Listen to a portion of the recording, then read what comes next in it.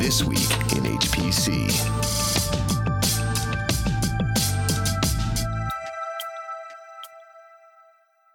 Lenovo launches ARM server project. And IBM doubles down on software-defined storage. Welcome, everyone. This week, PC is brought to you by Intersect 360 Research and our partners at Top 500. I'm Michael Fellman of Intersect 360 Research, and I'm joined this week by Chris Willard, our Chief Research Officer, who is subbing for the vacationing Addison Snell. Chris, welcome back to the show. Thank you very much. How are you doing, Michael?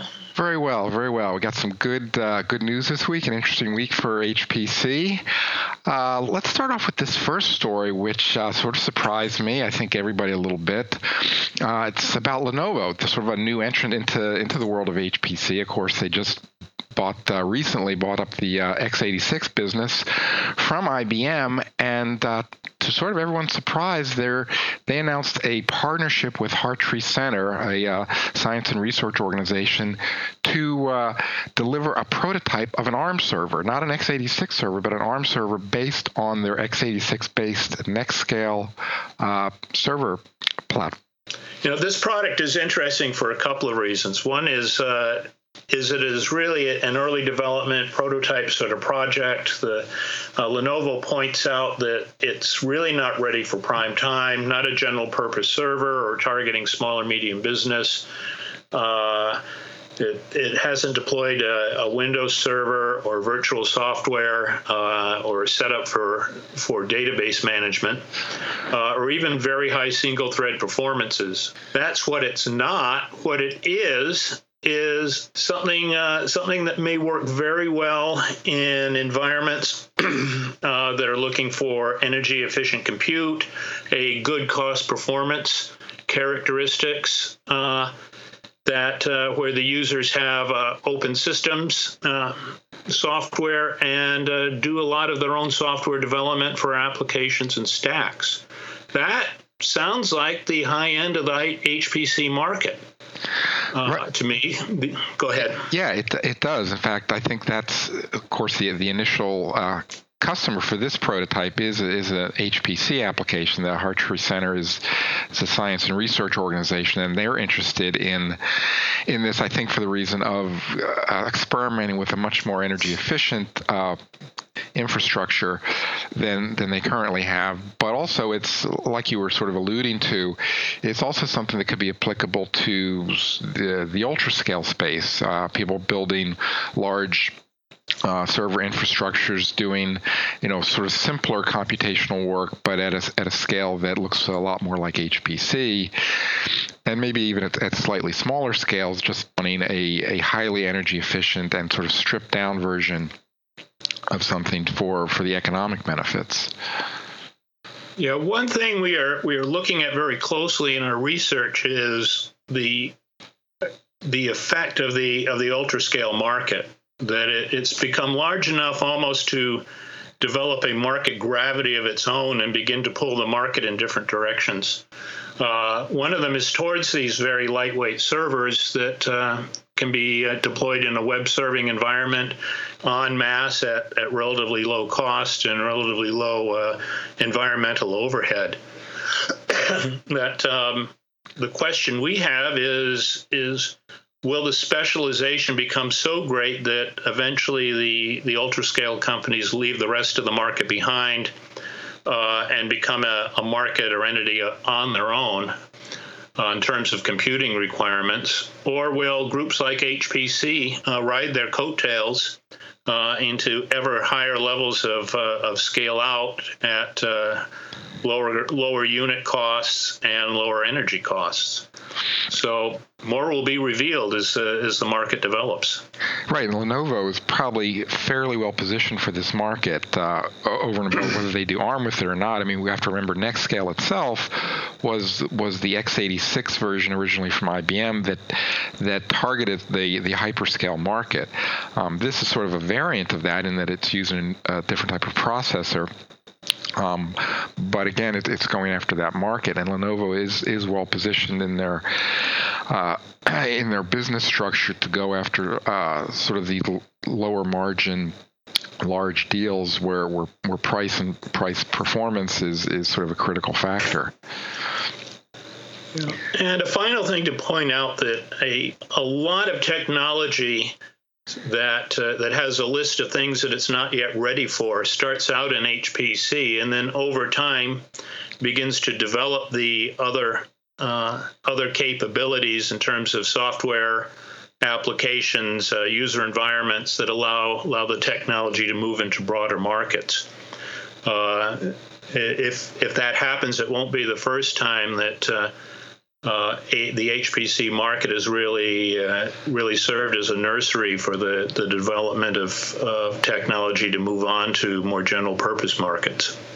Right, and I think we'll see actually quite a bit of that in the ARM server rollout. I mean, this is Lenovo we're talking about here, but a few months ago, even Cray was talking about developing an ARM server prototype for basically the same type of purpose here. In fact, they're partnering with ARM provider here, which is Cavium, and their Thunder X chip to build an HPC capable version of an ARM server system. So I think we are going to see a lot of experimentation over the next year or two with ARM infrastructure. And I think, like you said, HPC is going to be kind of leading the way in certain cases and getting some of this technology exposed.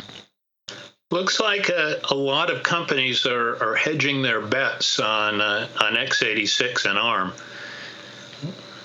Yeah, definitely. I mean, we've seen, we certainly talked about HP and their Moonshot program. They have a variety of architecture, processor architectures they're delving into now, and others as well. I mean, IBM jettisoned their x86 business, but they're now devoted to their power business and partnering with NVIDIA on their GPUs. We're seeing quite a lot of diverse experimentation now with different architectures by different companies, and I think everyone is hedging their bets and doing some experimentation, and it's going to take a while to filter out on what's going to be sort of the next big thing or the next big standard. Well, may you do business in dynamic markets. Well said, Chris.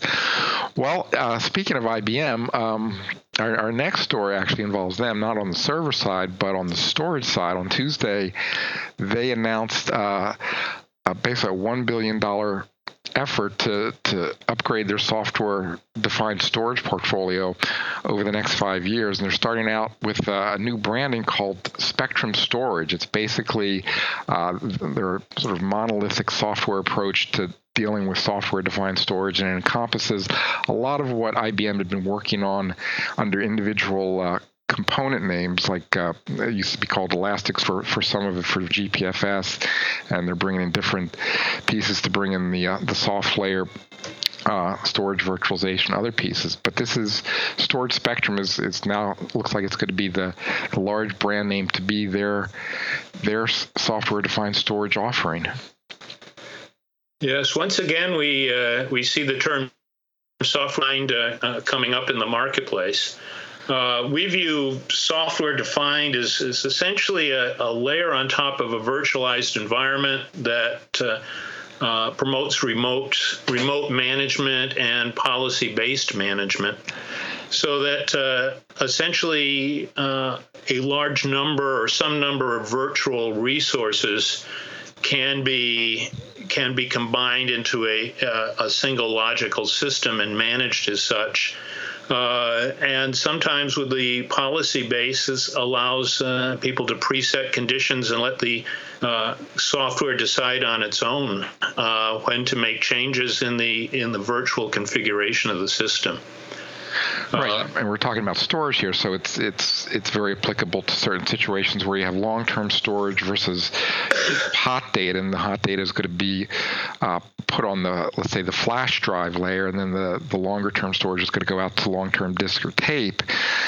Typically, that's been done manually, but something like this, a system like this, will do it on a policy-based system where it can be automated and sort of just lower the total cost of ownership of maintaining your data sets. IBM specifies several areas that would be affected.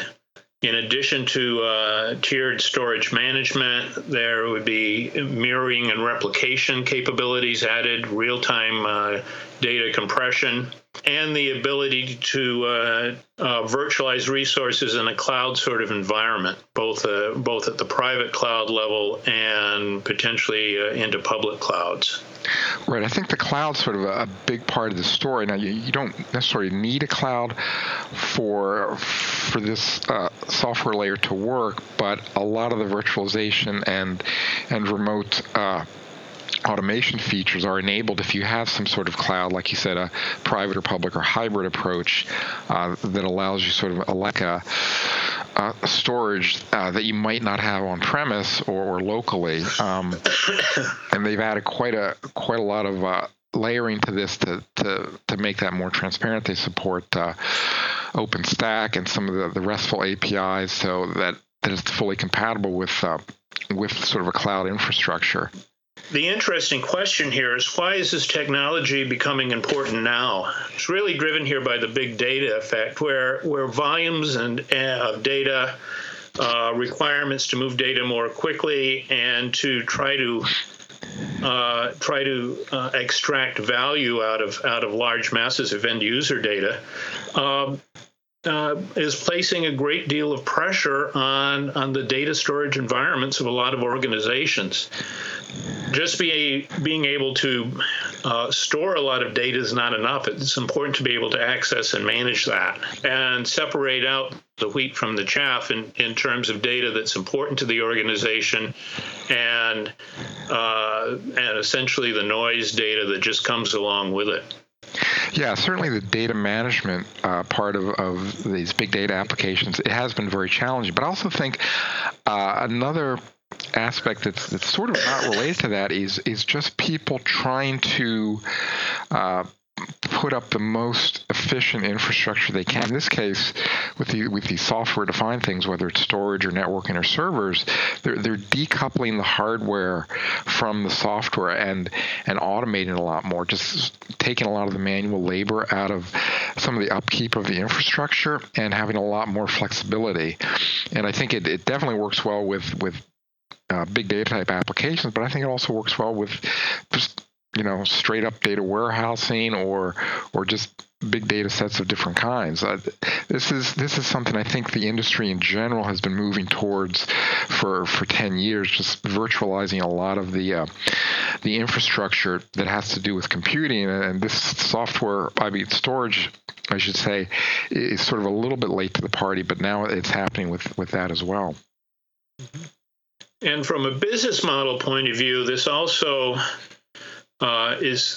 is following a trend where we're separating the software part of the business from the hardware part of the business. That the IBM announcement emphasizes that this software will work on a variety of different hardware environments and hardware products. This may be an effort to separate the higher margin software business from the ever competitive and razor thin margins of the storage world. Right. The hardware itself is the margins do tend to be thin, although IBM, as we know, does carry some of their own products, which you can put this system on top of. But yeah, they do make a point of saying this will work on any third-party storage system and infrastructure. And they've gone to some pains to make it hardware independent, certainly. IBM, gosh, we've been talking about them for this particular product, but other storage players, we note NetApp, EMC, Hitachi, and others, are also developing their own software-defined storage products. This is an industry trend we're seeing, and we're going to see basically everyone eventually come up with some layer of intelligent virtualization on top of either their own storage or just generic storage. And I think this is going to be something that we're just going to see more and more of. But IBM has got a very complete, obviously a very feature-rich set here, and it'll be interesting to see what else comes under it. I have a feeling we're going to hear more about it. They're going to actually add more to it later on, and it's going to encompass more functionality in the near future. But for now, interesting announcement, and we're going to wish them the best of luck. Chris, I think that'll do it for this 2 interesting stories. Thanks again for subbing for Addison, and hope to talk to you again real soon. It's a pleasure to be on the podcast, Michael. So until next week, this has been This Week in HPC. You've been listening to This Week in HPC.